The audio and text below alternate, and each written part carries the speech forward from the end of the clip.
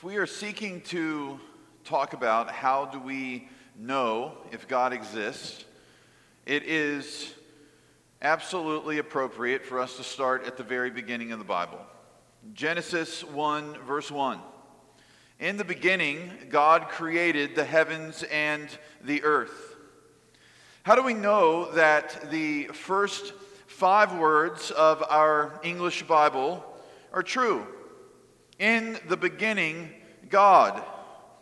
These opening words of the Bible come with a claim that before all of creation, there was God. He existed.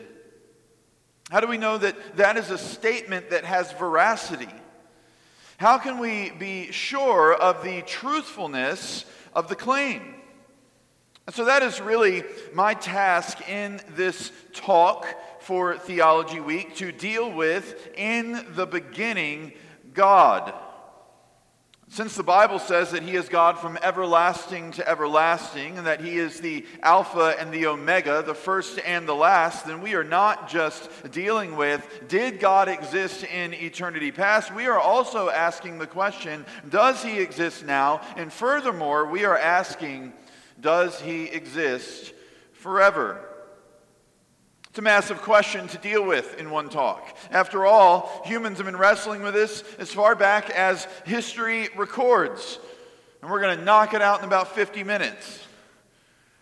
But the truth is that God's word is not silent on the matter. The truth is that God is not silent on the matter. Before we can jump into our question of how do we know God exists, I think we have to back up and we have to ask ourselves, how do we know what we know in the first place? And this is a question of epistemology. And maybe that's a new word for you, epistemology.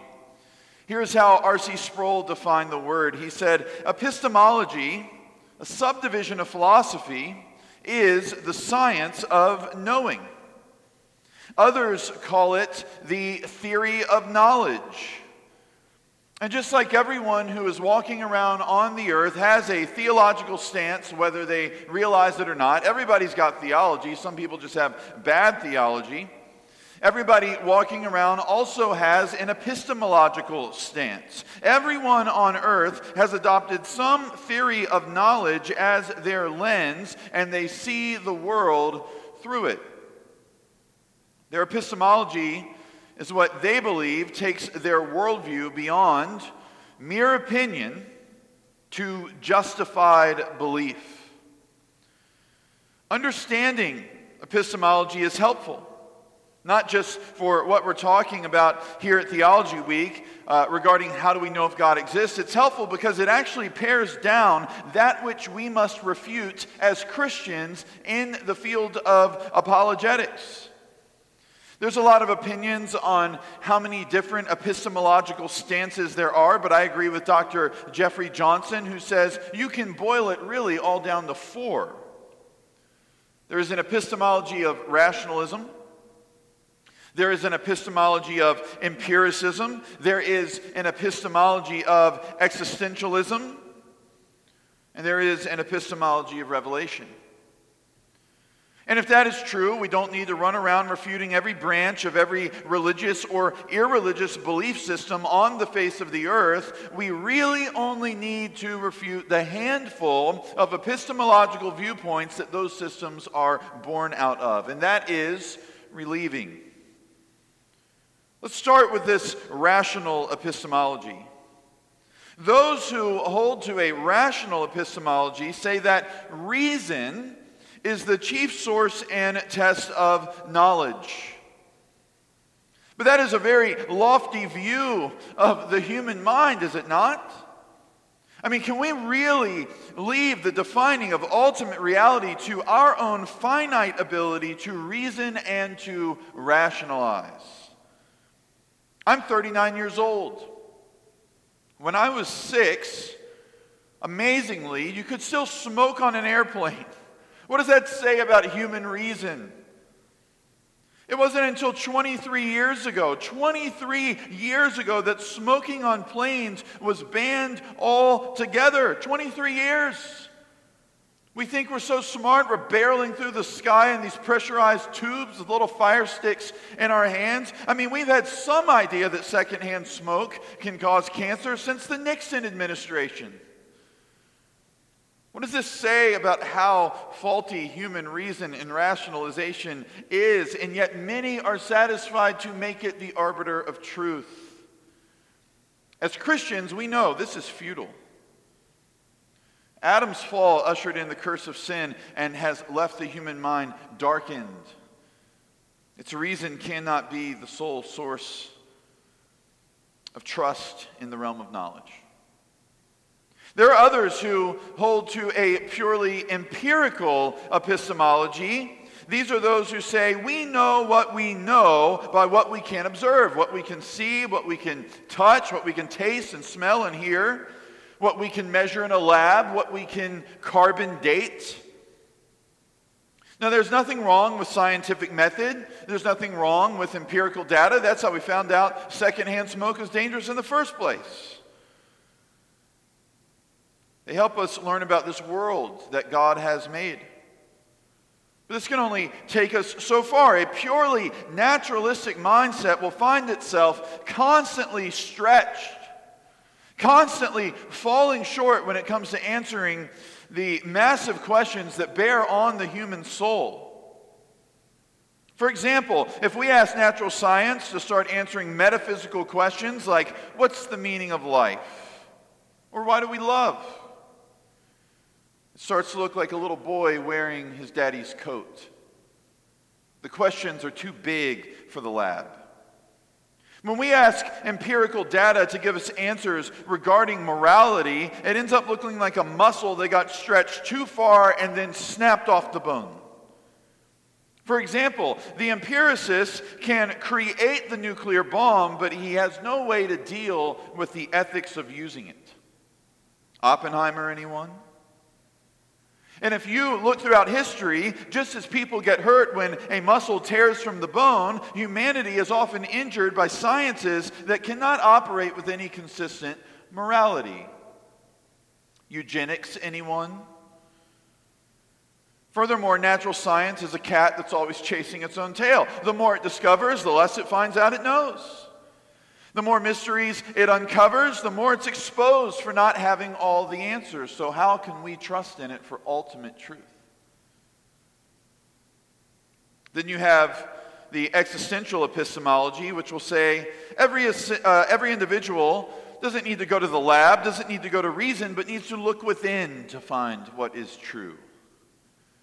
That every person has the ability to look within and create their own meaning.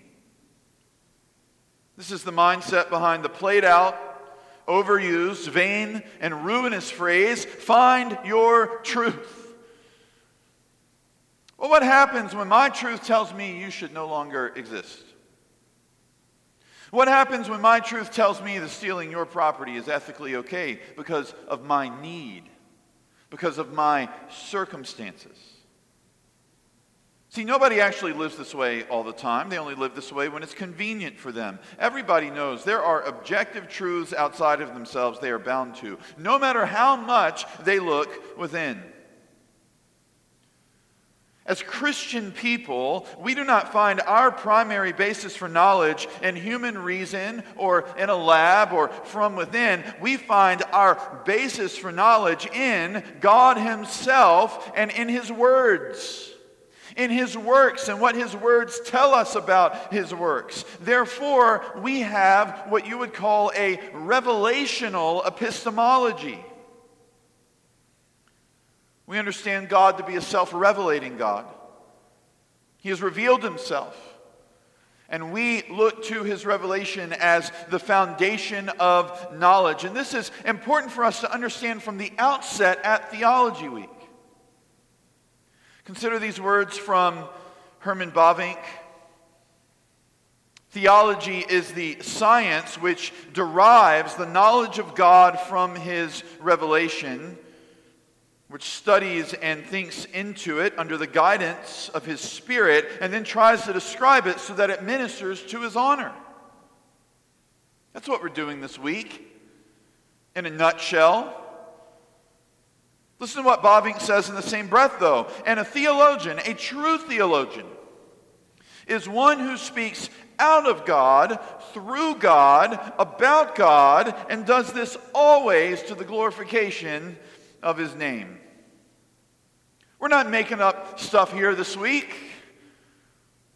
We're not just doing speculative guesswork.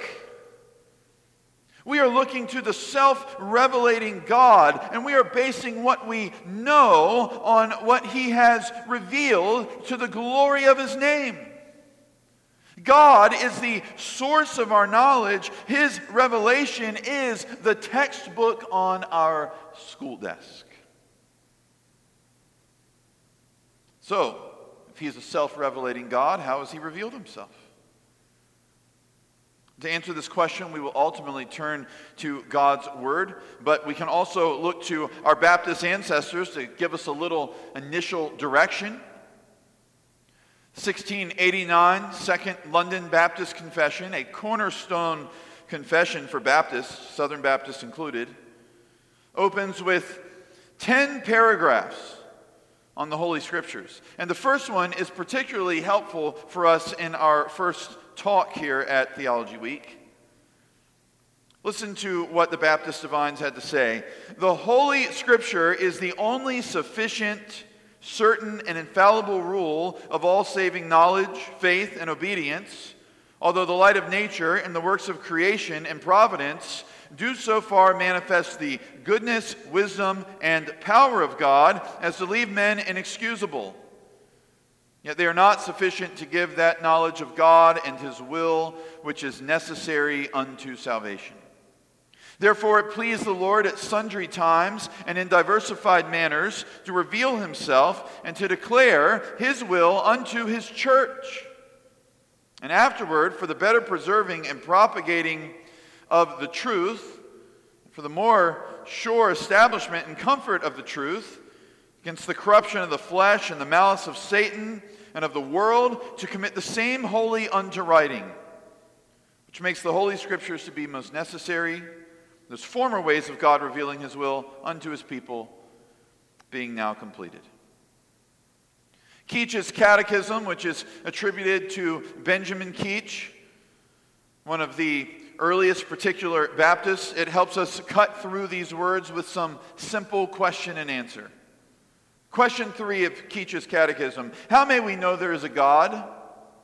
Answer: the light of nature in man and the works of God plainly declare there is a God, but his word and spirit only do it fully and effectually for the salvation of sinners. In my personal catechism of choice, we find it stated in even simpler terms. Here is Adam Murrell's Young Baptist Catechism. How do we know God exists? He reveals himself to us. How does he reveal himself to us?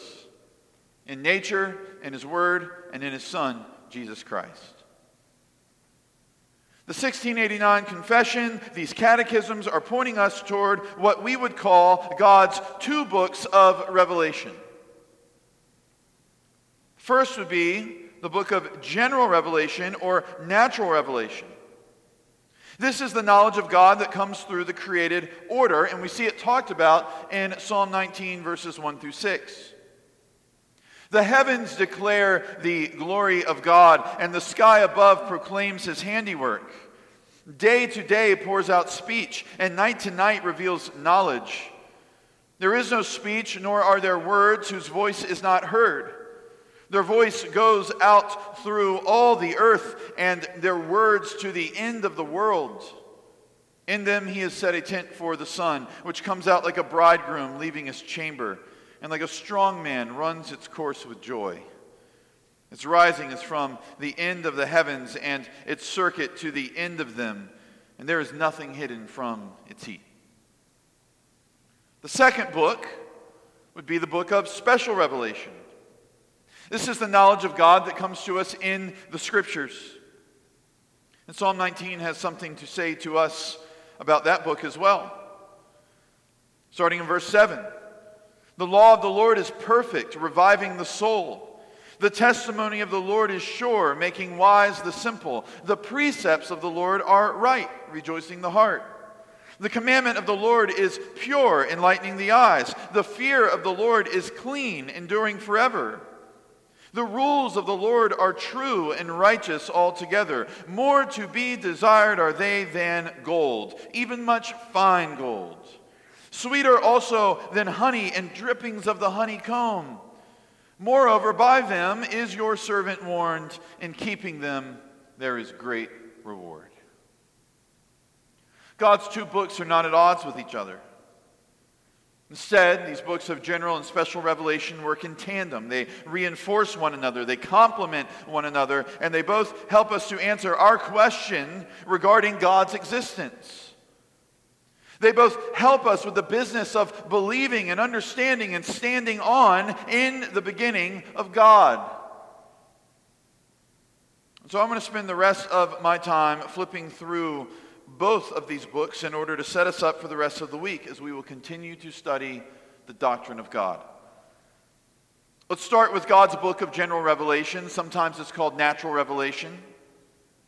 What is it? What does it do? Who receives it? I'm going to use the term general revelation over natural revelation just because I think that the word general speaks to the nature of it. It's what people are most familiar with. This is revelation from God that is universally received by all people. John Calvin spoke of it in this way. He said, "Because God desires that the chief end of the blessed life should be to know his name, he reveals himself clearly to everyone so that he should not seem to want to deny some men entry into happiness. For although in his nature he is incomprehensible and hidden from human understanding, he has impressed on each of his works certain signs of his majesty by which he makes himself known to us according to our small capacity. Signs, I say, so familiar and so obvious that the blindest and most untutored of men have no excuse for ignorance." Calvin's echoing the words of the Apostle Paul in Romans 1 as he speaks about people who suppress truth about God so they can just keep going in unrighteous living. Romans 1:19 says, "For what can be known about God is plain to them because God has shown it to them. For his invisible attributes, namely his eternal power and divine nature, have been clearly perceived ever since the creation of the world and the things that have been made. So they are without excuse." Why is that? Why are all people without excuse? What is it about the nature of general revelation that removes any excuse the sinner would attempt to make about not being aware of God and their accountability to him? Well, the two passages that we have looked at so far, Psalm 19 and Romans 1, both help us to understand. First of all, we can learn from these texts that general revelation is immediate. It's immediate. People are without excuse because of the immediacy of God's general revelation. In a moment, we'll see how special revelation is not immediate, it is mediatory. But general revelation is not this way. It's immediate, meaning it is experienced without a mediator. So I will explain it this way. In 2019, my Washington Nationals went to the World Series, and I watched 6 of the 7 games in mediatory fashion. Meaning, I watched them on television. I wasn't there. I was reliant on the mediator of TV and broadcasting to get the feed to me so that I could see what was going on. In truth, during Game 7, I got so nervous that I paced around in the parking lot of our church at Seaford Baptist, and my friend Doug Eccles, the pastor of Bethel Baptist Church, texted me pitch by pitch what was happening in the final few innings because I could not handle watching it with my own eyes. So I had a mediator in Doug Eccles relaying to me the events as he was watching it through the mediator of television. However, when it comes to Game 3, I watched the game not through a mediator, It was not mediated to me. I watched the game in immediate fashion. Because our loving church body threw money together and bought me a ticket to the World Series. And I was there in the flesh. And I saw what happened before the people on TV at home could see what happened, because there was no delay. They were watching at home with anywhere from a 10 to 60 second delay, depending on what TV service they were using. But I saw it as it unfolded immediately. General revelation is immediate. It's immediate in the sense that anybody can go outside, see the earth, and know there must be an earth maker.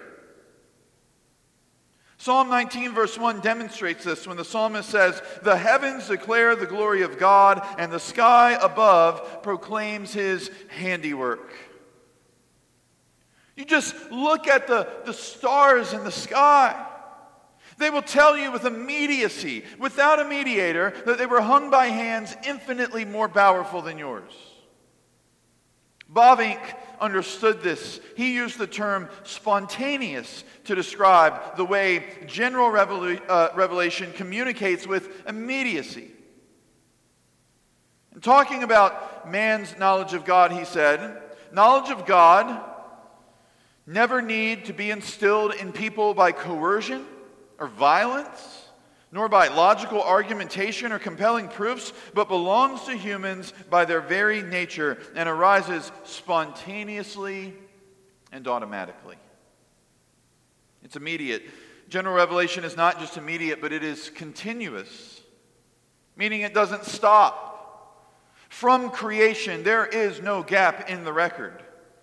God's handiwork in creation is always on display. Psalm 19 verse 2 says, "Day to day pours out speech, and night to night reveals knowledge."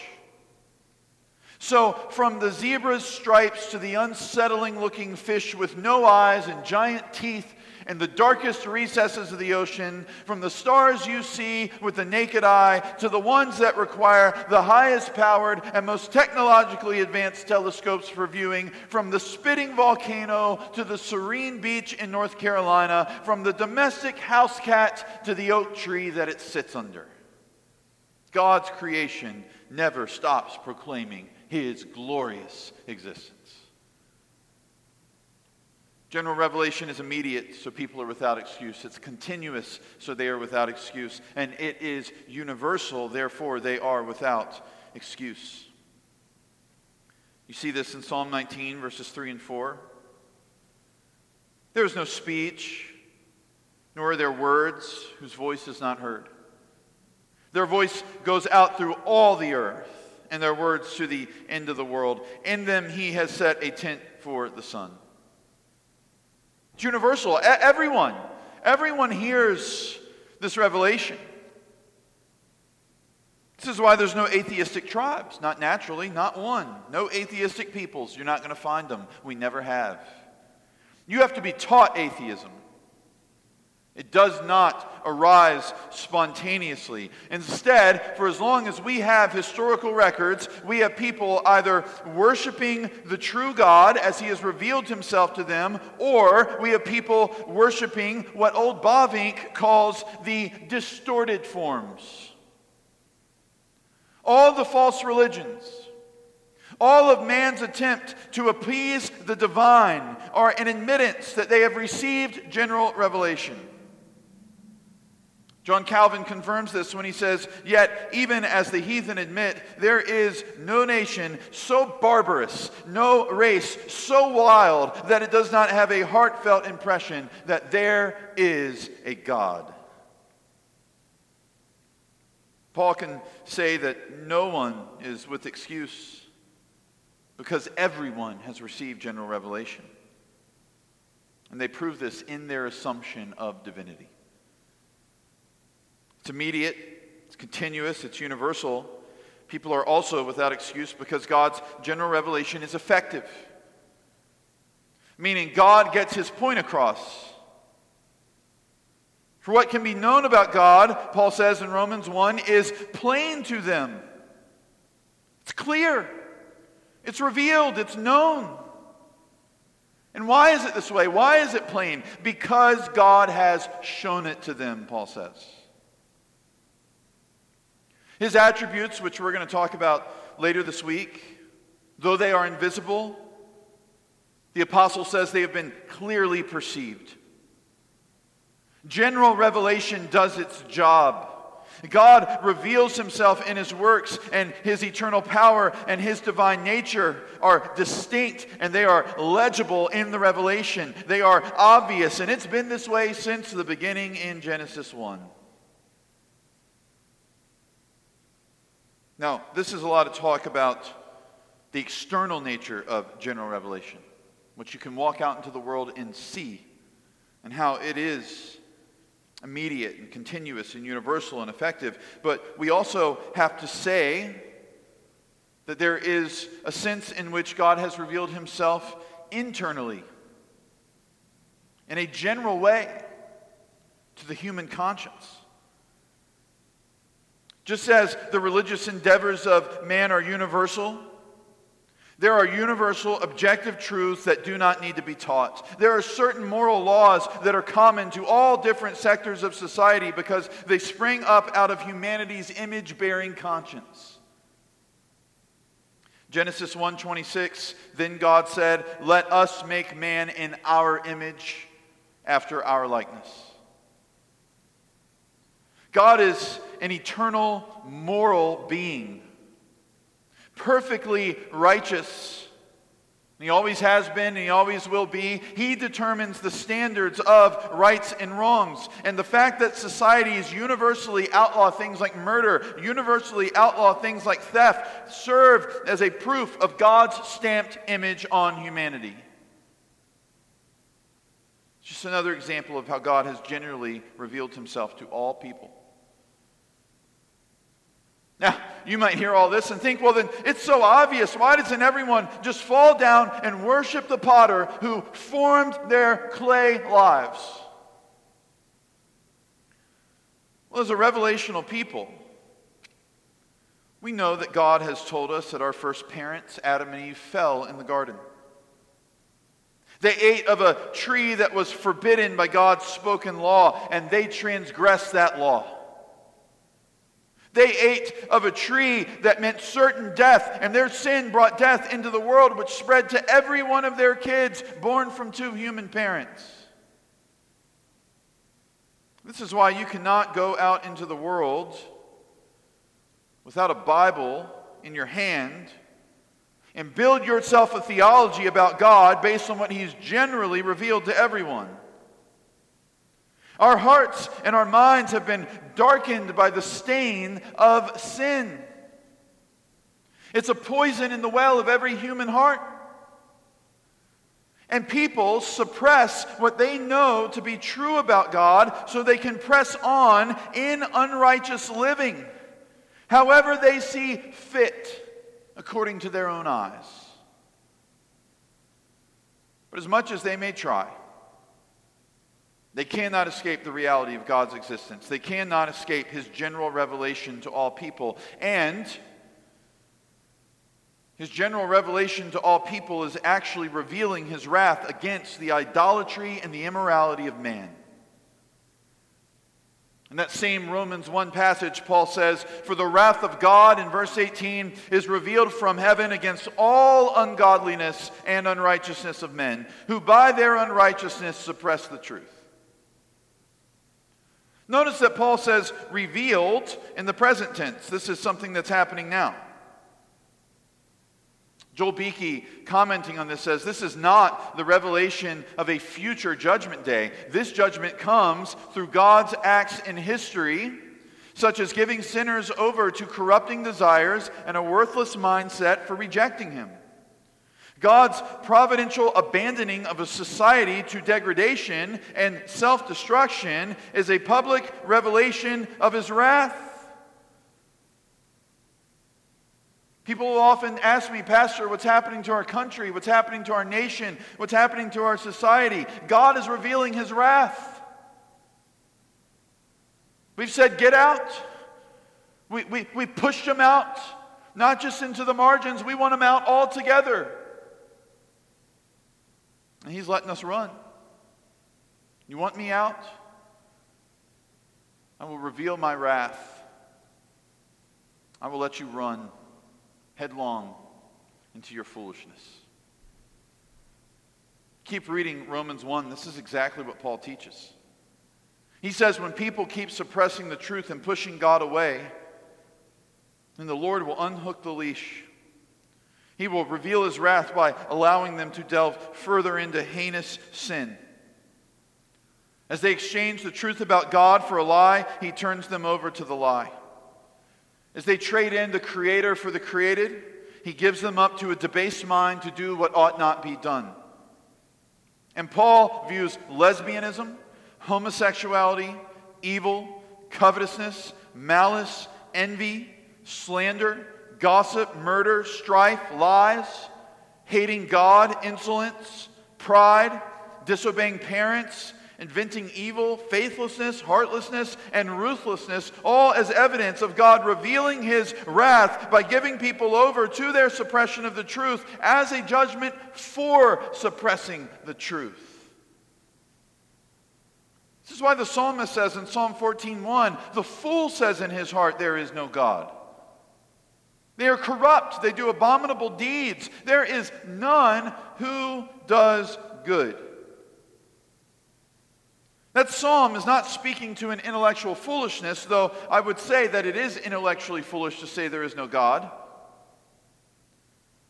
The psalmist instead is speaking to a moral foolishness.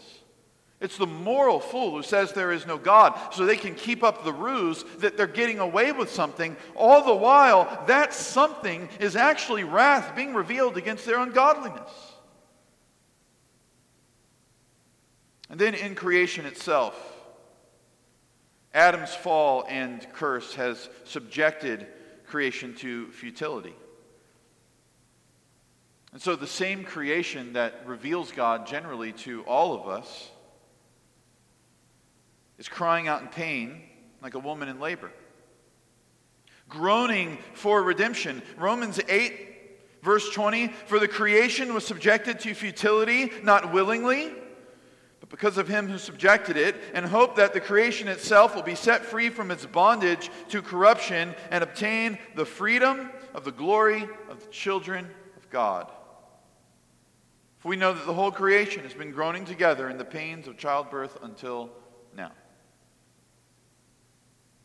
So with every natural disaster, with every tragic occurrence in biological life, we are witnesses to the results of sin and to the providential judgment of God on display all around us.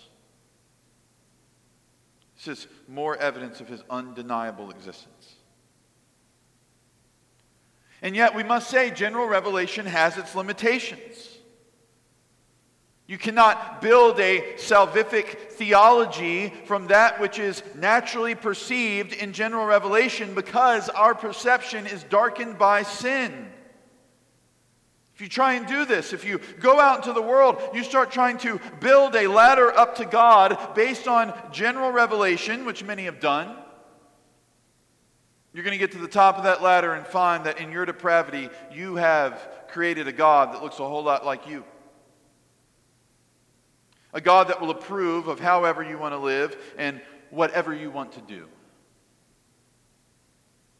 General revelation cannot reveal to us things that we must understand if we're to be in a covenant relationship with God. We're going to learn about the triune nature of God this week. You cannot learn that through general revelation. God has sent his Son as a sacrifice for sin. You can't learn that by just studying the intricate design of a giraffe's heart or researching other planets. This is where the second book of God's revelation must enter in. This is where we turn to special revelation. Here is John Calvin again from his Institutes. If we think how inclined the human mind is to forget God, how easily it is led into error, by what flights of fancy it dreams up, hour by hour, new and counterfeit religions, we may readily understand how necessary it was for the heavenly doctrine to be couched in written form. lest it perish through forgetfulness, or be lost through error, or be corrupted by the impudence of men. Special revelation is that second book spoken of in Psalm 19, verses 7 through 11. It's the law of the Lord that is perfect and soul-reviving, the sure testimony of the Lord which transforms the simple into the wise, the right precepts of the Lord which bring joy to the heart, the pure commandment of the Lord that enlightens the eyes, the true and righteous rules of the Lord which are better than the finest gold and the sweetest of honey. And when you walk in them, there is great reward. General revelation is received by all. Special revelation is not. Everybody needs it, but not everybody has it. Special revelation holds out the hand of God's sovereign purposes and salvation. It shows us the truth revealed to those who have ears to hear and eyes to see. Father is chosen. The Son redeems. The Spirit quickens those whom the Father has chosen. This is what special revelation reveals to us. The basis for revelation is God Himself. Like general revelation, special revelation comes from God, and it shows us His desire to intimately communicate with His covenant people. Theologian John Frame says that revelation reveals the communicative nature of the triune. God eternally communicates His love and purposes within the Trinity. This communication is essential to God's nature. He is, among all His other attributes, a speaking God. But as we've clearly established already, we're sinners. We are unrighteous. No one does good, not even one. God is holy. He always has been. He always will be. And so then, there is a massive gap between God and man. Just like there was a massive gap between Yorktown and Houston during games 1 and 2 and 6 and 7 of the 2019 World Series. And so I needed a TV to mediate the images of the game to me. Well, we need the revelation of the triune God mediated to us. The only difference is the gap is a lot bigger. It's going to take a mediation much more grand in scale than what Hulu or YouTube TV could offer. And this is where God's brilliant, only begotten Son enters in. Now, as we move into this portion of the talk, I want to say from the outset that Joel Beakey and Paul Smalley's Reformed Systematic Theology, Volume 1, it was crucial to me, crucial in preparing this portion of the talk. So I want to give those brothers credit. They beautifully lay out how each person of the Trinity worked together to provide us with the Godhead's special revelation. So I want to provide you with a brief overview, and then we will close up to see how these two books come together and reveal the truth of God's existence to us and how we can use it as we proclaim His goodness in the world. First of all, the Son is the mediator of special revelation. The Son, Jesus Christ, He is the mediator of special revelation. John 1, verse 1, in the beginning was the Word. The Word was with God, and the Word was God. So Jesus is the Word. Jesus is God's living revelation, and He has been from the beginning. And as the mediator of God's special revelation, He bridges the gap between sinful man and holy God. As the image of God invisible, in whom all wisdom and treasures are hidden, He takes what His Father has delivered to Him, and He reveals it to whom He chooses, thus revealing the Father. That's what He says in Luke 10, verse 22. All things have been handed over to me by my Father, and no one knows who the Son is except the Father, or who the Father is except the Son, and anyone to whom the Son chooses to reveal Him.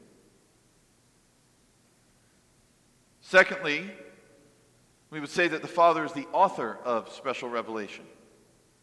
The Son is the mediator. The Father is the author. Jesus has made this clear. John 7, verse 16, my teaching is not mine, but him who sent me. John 12:49, for I have not spoken on my own authority, but the Father who sent me has himself given me a commandment, what to say and what to speak. And then once more in John 14, as he's speaking to Philip, how have I been with you so long, and you still do not know me, Philip? Whoever has seen me has seen the Father. How can you say, show us the Father? Do you not believe that I am in the Father and the Father is in me? The words that I say to you, I do not speak on my own authority, but the Father who dwells in me does his works. So with this being the case, Beakey and Smalley say that revelation takes place through the Son, who is the mediator, according to the will of the Father, who is the author. Here they are. Revelation is an act of divine sovereignty in which the Father hides himself from some sinners but reveals himself to others. Not according to their worthiness, but according to his good pleasure. And this is illustrated in Matthew 11, verses 25 and 26. I thank you, Father, Lord of heaven and earth, that you have hidden these things from the wise and understanding and revealed them to little children. Yes, Father, for such was your gracious will. Do you have the eyes to see and the ears to hear when it comes to special revelation? Then you ought to get down on your knees and thank God for his gracious revelation to you. And finally, we have the Spirit of God. The Spirit of God who acts as the powerful and effective agent of special revelation. As Christ, the mediator of revelation, is sent by the Father, the author of revelation, he is anointed by who? By the Spirit, the agent at work in revelation. As Jesus begins his ministry, and he walks into a synagogue in his hometown, and he unfurls the scroll of Isaiah, he reads, the Spirit of the Lord is upon me, because he has anointed me to proclaim good news to the poor. He has sent me to proclaim liberty to the captives and recovering of the sight to the blind, to set at liberty those who are oppressed. Just before that, Luke explains that as Jesus exits his wilderness temptation, he comes back to Galilee in the power of the Spirit. And he's baptized. The Spirit descends on him like a dove. And Jesus promised that after his death and his resurrection and ascension, he would pour out the gift of his Spirit on his church as they take the message revealed to them to the world. He says, and I will ask the Father, and he will give you another helper to be with you forever, even the Spirit of truth, whom the world cannot receive, because it neither sees him nor knows him. You know him, for he dwells with you and will be in you. In John 16, Jesus says, the Spirit will not speak of himself. Instead, he will glorify Christ by showing what the Father has given to the Son. All that the Father has is mine, Jesus says. Therefore, I said that he will take what is mine, meaning the Holy Spirit, and declare it to you. And then as you get into the book of Acts, the church receives the Spirit at Pentecost, and the Spirit, again, is the divine agent empowering the preaching of God's revelation to Jerusalem and all Judea and Samaria and the end of the earth. Furthermore, we know that it is the Spirit of the living God who has divinely inspired the written scriptures that we hold in our hands. You go through the Bible, you see God revealing himself verbally. You see God revealing himself visually in theophanies and visions and dreams. You see God revealing himself providentially in his activity in the world through lot casting and things like that.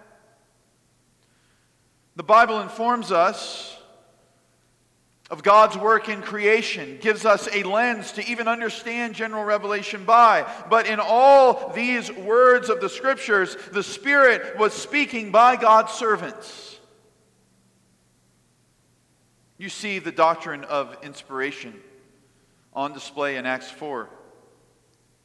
As the believers are praying for boldness, they say, who through the mouth of our father David, your servant, said by the Holy Spirit. And then they quote Psalm 2. Why did the Gentiles rage and the peoples plot in vain?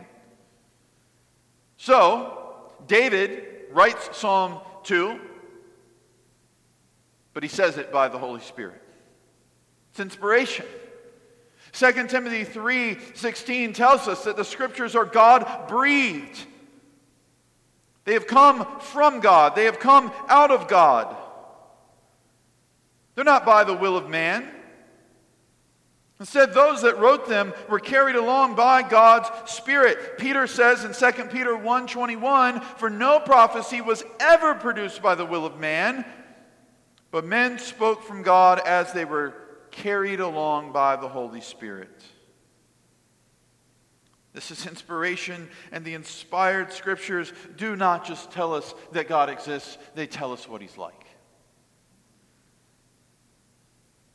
Now here's the thing about God's inspired Word. Here's the thing about His special revelation. Many have opened it and they have read it, and they've walked away unchanged. They tried to climb the mountain of God's revelation only to get up to the top, shrug, and go back down. Or they got up to the top, still twisting God's word to create a God of their own liking. But if you truly climb the mountain of God's revelation, here's what you will find at the pinnacle. Like Peter and James and John on the Mount of Transfiguration, you will find Christ in His glory. You will find Jesus the Messiah, for He is what Millard Erickson calls the consummate mode of revelation. It's why Jesus said to His disciples, I am the way, the truth, and the life. No one comes to the Father except through me. If you had known me, you would have known my Father also. From now on, you do know Him and have seen Him. There was a time in which God spoke through the prophets, but now He speaks to us in the pinnacle of His revelation, His Son, Jesus Christ. The Creator of the world took on flesh, and He is God's ultimate communication to us. He is the mediator of God's revelation. He is the maker of our world. He is the Messiah for His people. The author of Hebrews says long ago, at many times and in many ways, God spoke to our fathers by the prophets. But in these last days, He has spoken to us by His Son, whom He appointed the heir of all things, through whom also He created the world. Listen, you read the Bible, you come to any other conclusion than that, start again. You miss the point. Jesus is the jewel in the ring of special revelation. The mediator is the majesty in God's revealed word. In Him, God has tabernacled with us as the ultimate revelation of Himself. Now, as we close up, I'm going to look at one more passage of Scripture so that we can see how general revelation and special revelation go hand in hand, and how we can use them as we are evangelizing, as we are preaching the gospel to the world, how they complement and confirm one another. In Acts 17, Paul's in Athens. There's Epicurean philosophers there who believe that the supreme good is the absence of pain. Boy, the Bible's got a big problem with that. There are Stoics who believe the universe is governed by reason, and the goal is your inner peace. And they hear Paul speaking, and they think he's a babbler. Much like our postmodern world thinks we are babblers. But Paul says to them, men of Athens, I perceive that in every way you are very religious. For as I passed along and I observed the objects of your worship, I found also an altar with this inscription, to the unknown God. What therefore you worship is unknown, this I proclaim to you. Now listen to the general revelation. The God who made the world and everything in it, being Lord of heaven and earth, does not live in temples made by man, nor is he served by human hands as though he needed anything, since he himself gives to all mankind life and breath and everything. And he made from one man every nation of mankind to live on the face of the earth, having determined allotted periods and boundaries of their dwelling place, that they should seek God and perhaps feel their way toward him and find him. Yet he is not actually far from each one of us, for in him we live and move and have our being. As even some of your own poets have said, for we are indeed his offspring.